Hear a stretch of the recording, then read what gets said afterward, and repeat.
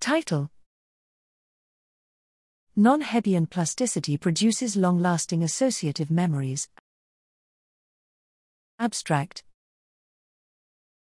Hebbian plasticity, widely regarded as the cellular mechanism for learning and memory, posits that the formation of a long-lasting memory requires a tight temporal co-activation of pre- and postsynaptic inputs encoding that memory.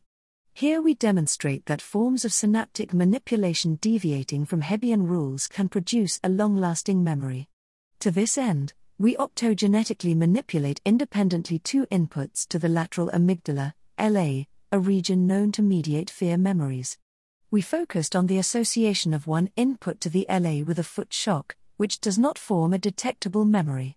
This experience can be converted to a long-lasting memory by induction of synaptic potentiation of the input alone, delivered minutes before, minutes after, or even 24 hours later.